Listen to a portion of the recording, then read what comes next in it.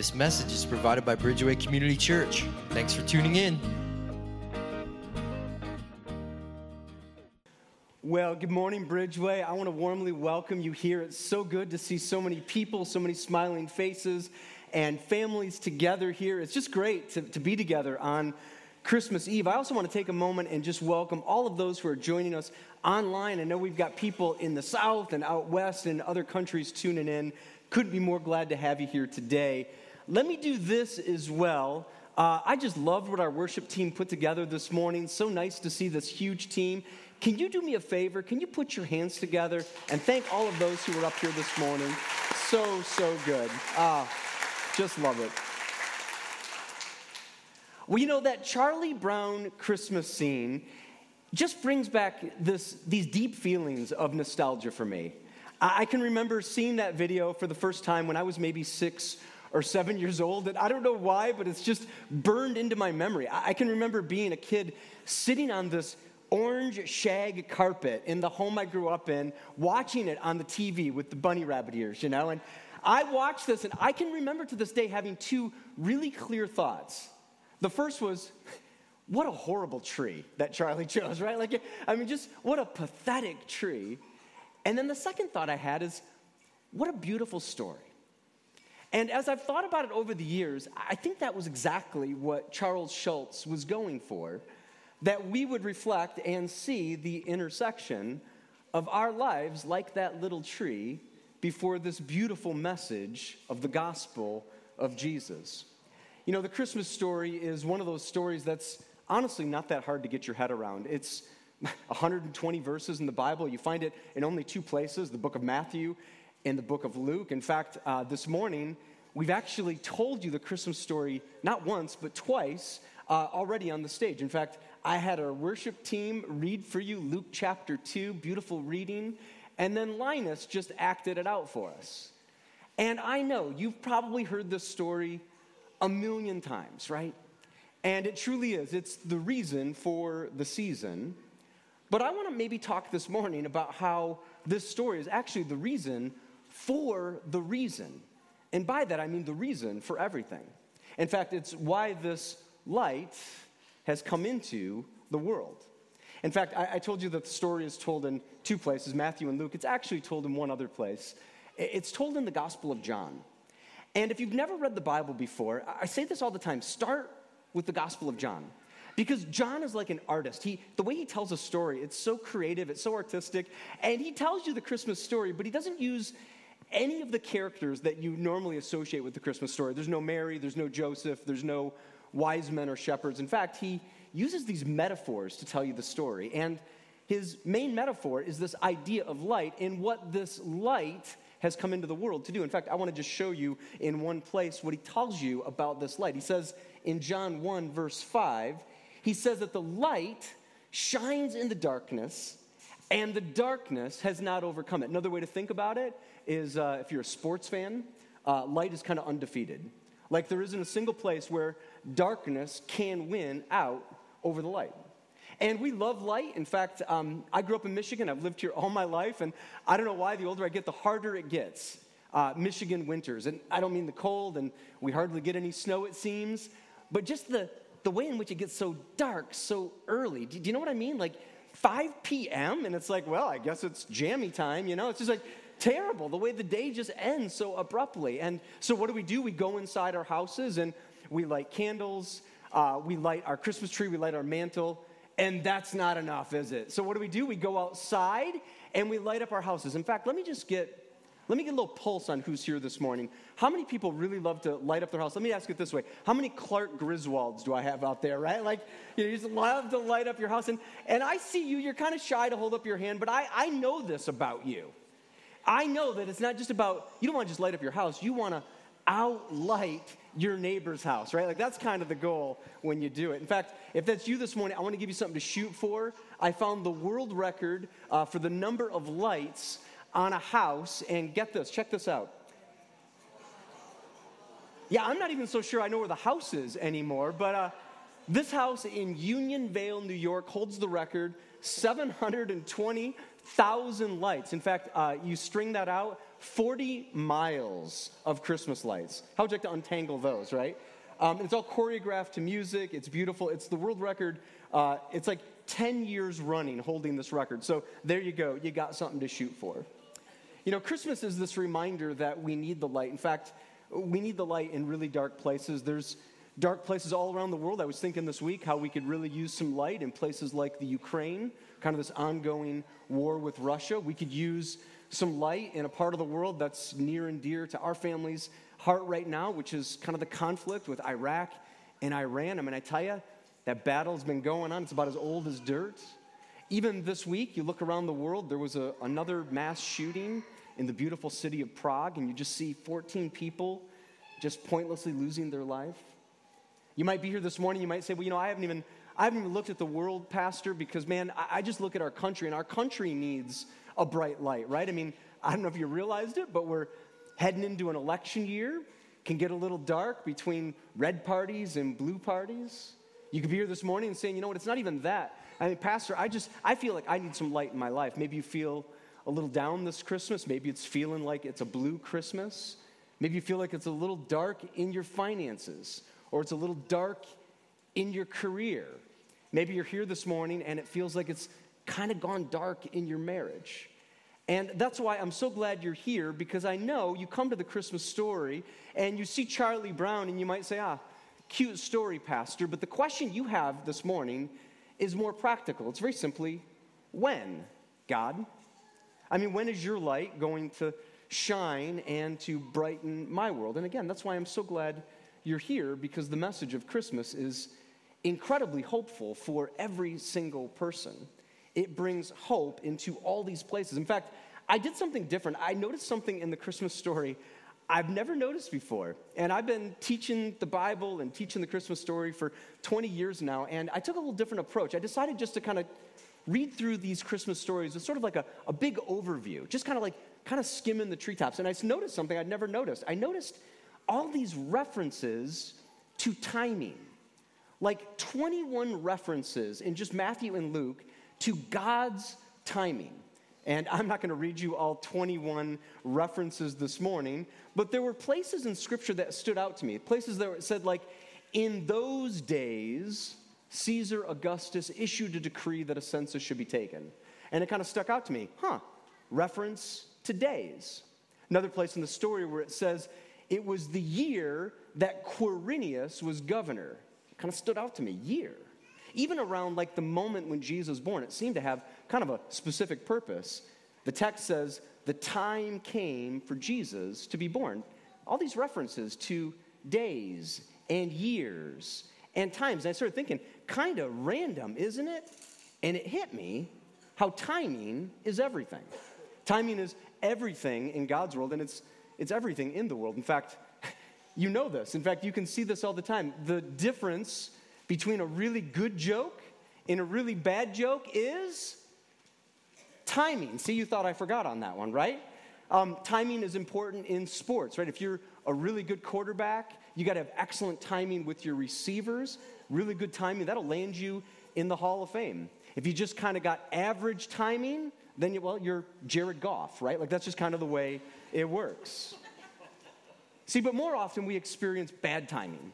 And things kind of happen, and they're the worst of experiences at the worst of times. I don't know, is there ever a good time to have a bad experience? All this week, I was kind of getting myself ready for this week, and it just seemed like I was just treading water. Like, I don't know if you've ever had one of these weeks. Like, I just wanted a good night's sleep, and I was exhausted, and I went to bed, and I woke up at 1:57, and my heart was pounding, and I was covered in sweat, and I'd had this horrible dream, like a nightmare. I won't even tell you what it was about. It was just horrifying to me. And I couldn't get back to sleep that whole night. So then the next night I go to bed and I'm even more tired, just thinking, finally I'm going to get a good night's sleep. And then at 3 a.m., our power goes off. And then the worst of times, for the smoke detector to start chirping that the battery is low. And it's 3 a.m., I got to go out to my shed in the backyard, get out my ladder, because I've got these beautiful vaulted ceilings. They're not so much fun to stand on the top of your ladder to change the battery at 3 a.m. I wouldn't recommend it. And then also this week, I had my bank account hacked into. Not my credit card. That'd be bad enough. Someone actually tried to get into my checking account. And it was, according to the bank, one of these really well-known fraudsters. Lady on the phone's like, oh yeah, they got really close. And they got so close that the bank shut everything down. They shut down my debit card, my credit card, my checking account, my savings account, my HSA. Not really the best time during the Christmas season to have your finances locked out. And you can kind of feel like, well, is darkness winning? I mean, when, God? And that's why I'm so glad you're here, because I really want to talk to you about something I think we all need to learn, and that's how to trust God's timing. You see, God's timing is not like your timing or my timing, and the invitation of faith is to go on this trust journey of what God has in store. In fact, every character in the Christmas story has to go on one of these journeys, this journey of trusting the timing that God has. I mean, think about it. Mary, this young girl, maybe 16, could be as young as 13 years old. This is not the way she thought the timing would work out. I mean, she's a young girl. She's thinking, oh, timing, I'm going to be engaged, and then I'm going to get married, and then I'm going to have a child, right? Like, that's the order she had anticipated. And it's completely backwards. She's pregnant first. And it's even more complicated. She has to go to her parents, and she has to explain that her fiancé isn't even the husband. Kind of takes some guts to go to your dad and say, yeah, an angel told me that I'm going to bring God's son into the world. And all along for Mary, it's this message of trust the timing. Think about Joseph, not the timing he expected. In fact, in Joseph's mind, the timing is so bad that he actually plans to get out, right? I mean, the text tells you that he had plans to divorce her quietly until an angel again comes and reassures him to take Mary to be his wife, to trust the timing. So no matter what you're going through, no matter where you're at right now, I want to just give you some really practical ways to begin to trust God's timing. You may want to write these down. The first thing I would say is that you and I both, we need to know what God promises to do. And I'm talking about the promises of God. It's really fascinating. If you go through the Bible, I didn't count, but someone counted, and there's some 6,000 references to God's promises. Can you believe that? 6,000 promises. These are sort of like little gifts. I mean, Jesus is the big gift, but these promises are like little breadcrumbs reminding us that God is always there, that God is always available for you. 6,000 kind of seems excessive. And my question for you this morning, 6,000, can you name even one of the promises of God? You see, I think this is where stress comes from. This is where worry begins to build in, because if you don't know what God is doing, what God has promised, then of course you would be stressed because you would always be wondering, oh no, I don't know what God is planning or doing. It's kind of like this idea, I learned this in seminary, kind of this idea of how stress is actually a really good thing. I mean, stress can actually help you get a lot done, take on challenging tasks. It's probably what gets you up in the morning. The problem in life isn't stress. The problem is unrelieved stress. Another way to think about it, you ever cook with like a pressure cooker, an Instant Pot? I love that, and just all that heat, all that energy, and then in minutes you have a fully cooked meal. But you got that moment where you have to open up the valve and release the pressure. And I want to tell you this morning, that's kind of what God's promises are. There's sort of these ways in which you can relieve and release all that pressure that you build up in life. In fact, I want to give you one verse this morning, and it's so good. In fact, it's got several promises on behalf of God. Isaiah says for God, so do not fear, for I am with you. Do not be dismayed, for I am your God. I will strengthen you and help you. I will uphold you with my righteous right hand. Now, I told you there were 6,000 promises in Scripture. There's a whole bunch of them right in this verse. I think there's like 5. God says, I'm with you. I'm for you. I will strengthen you. I'll help you. I'll uphold you. It's a great verse. In fact, I think this speaks to every human emotion we have, whether you're dealing with fear or feeling a little dismayed this holiday. You've got this opportunity to lean into this promise. And if you think this is a good verse, I did a little research on the YouVersion Bible app. They actually have tracked what people highlight, bookmark, and share. And this verse, Psalm 41, verse 10, for 2023 was the most highlighted, bookmarked, and shared verse. In fact, if you think that's impressive, this is the most highlighted, bookmarked, and shared verse for the past 3 years running. So maybe you just write this down. That would be my challenge to you this morning, is this Christmas to not let another year go where you don't begin to engage in the promises that God has for you. My challenge for you would be to find one promise in Scripture and make it yours for this next year. Maybe you kind of write it and you put it in a place where you'll never forget it. Maybe it's like you hang it on your fridge or you carry it out around in your pocket in a little note card. Maybe as a family you say, hey, let's learn the promises of God together. Maybe every month you just kind of pick a new promise and you go through it. Maybe you say it before a meal and you just kind of, again, learn how to lean into the promises of God. Second thought I have for you, in order to trust God's timing for your life, requires that you and I be patient and be humble. And I can imagine some of you right now thinking, well, if I had patience, I wouldn't have to worry all the time about God's timing. And this is sort of like this learning that God doesn't actually give us patience. It's more true to think how God gives us opportunities to live out the patience that we need. Another way to think about it is, if you've been a part of Bridgeway for any length of time, you know that I have a dog. And this is my dog, Luca. He's a real manly dog. You can kind of tell with his name. He's one of these breeds of dogs that's kind of an anxious dog. He's a cockapoo, another real manly character, you know. And this dog, I don't know, like sometimes people will get a dog and it'll be their emotional support animal, right? It works the other way. In fact, I believe that we are Luca's emotional support humans. Like, I kind of think this is the only way he gets through life is if he lives in our home. And he's always anxious. He's always moving. I mean, every sound in the house. He hates the Amazon driver for some reason, and it's always bark, bark, bark, chirp, chirp, chirp, always, constantly. In fact, he picked up this habit. The neighbor dogs across the street started howling, and so Luca figured out how to howl. So now I got a howling, deranged dog in my house. And this is a rare moment for him to actually sit still. What you don't know is how many pictures it took me to get this one, and it's because I'm holding his most favorite possession. I have in my hand a treat. And a treat is a trigger word for Luca. When he hears treat, he runs around, kind of chases his tail and starts barking. He'll do every trick he knows. He'll hold out his paw, he'll lay down, he'll roll over way before I say anything. And then I'll give him this treat. And it struck me this week that I wonder sometimes if this is how God sees us. You know, we're kind of running around, chasing our tail. Rarely do we sit still, especially this time of year. And the invitation at Christmas is quite honestly, as even Justin said in his opening, to slow down and to be present with God. In fact, I want to give you another really good verse that goes with this. It's Psalm 37, verse 7. It says, "Be still before the Lord and wait patiently for him. Do not fret when people succeed in their ways." And all this week, I just couldn't get this out of my head. Be still, wait patiently, do not fret. That's the invitation of Christmas. Be still, wait patiently, do not fret. And I was actually going to cut the verse off at do not fret, and I kind of kept looking at this, and I think I figured out why this is such a struggle for us. It's sort of this last line.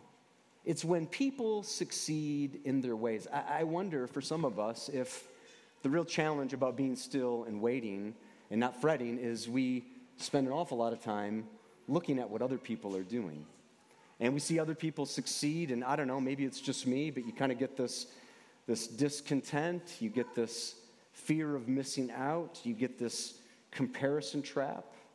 And it seems to happen even more this time of year. I don't know what it is about how we lose sight of what we already have, and instead we start looking towards what we don't have. And this week I was just kind of sitting on my couch, kind of wrestling with this text, and I just had kind of this feeling come over me, just to be still and to be patient. And I started to just think of the many ways that I'm so blessed. I'm so fortunate. I'm so blessed. And I don't know, then I was looking at the news, and I saw around the world there's all these things going on, and even just things that would be such an inconvenience. Like there's this massive flooding going on in Australia, in Cairns, Australia right now. People having to evacuate their homes. Not a good time to have to evacuate your home. And then I saw that there was a volcano that erupted in Iceland. I didn't even know that happened. And I'm thinking, man, that'd be really inconvenient. Kind of made me, I don't know, just a little bit more thankful for a mild Michigan winter, right? And all these things that God just does for us. I want to invite you this Christmas to be still. And maybe you're so busy just being still and being patient that you forget about what others are doing and the comparison that comes with it. Last thought, in order to kind of help us all move forward with trusting God with the timing of our lives, if you hear nothing else from me today, my plea with you would be to do not quit. Don't quit. Whatever is it that you're facing, whatever challenge you have, to have this endurance of your faith. Actually, in fact, that's what the Bible recommends, is to have this enduring faith. That's kind of like the faith that's put in action.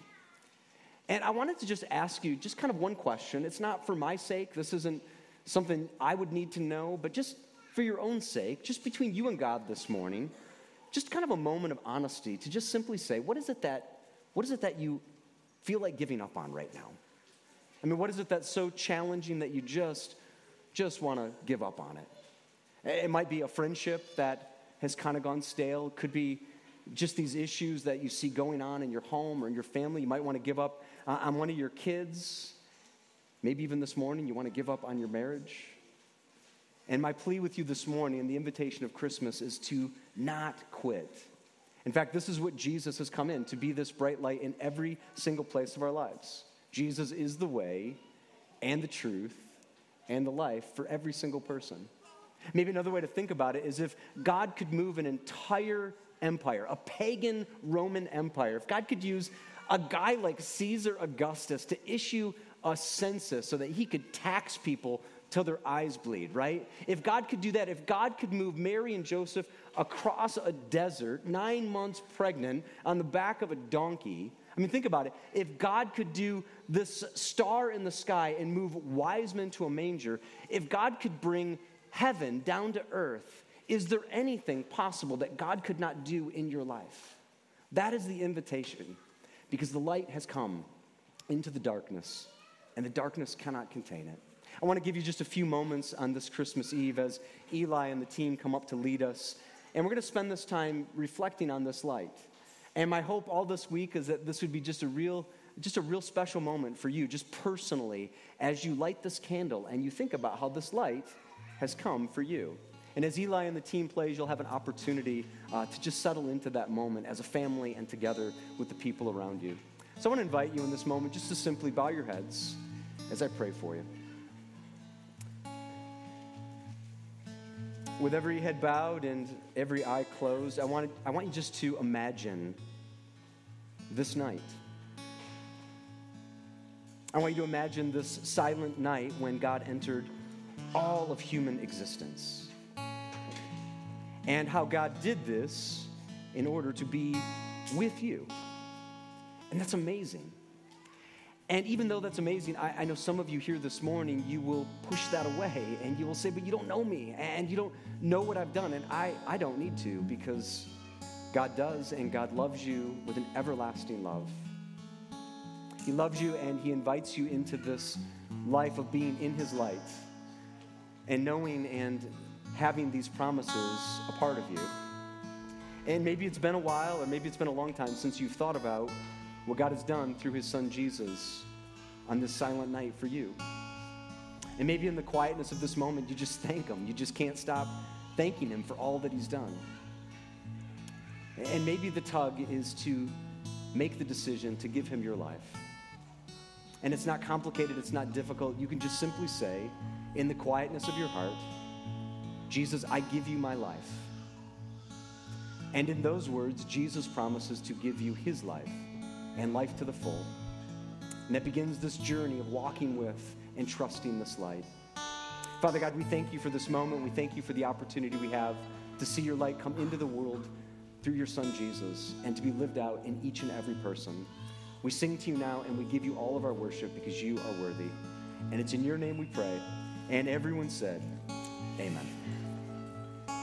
Thanks for listening to our podcast today.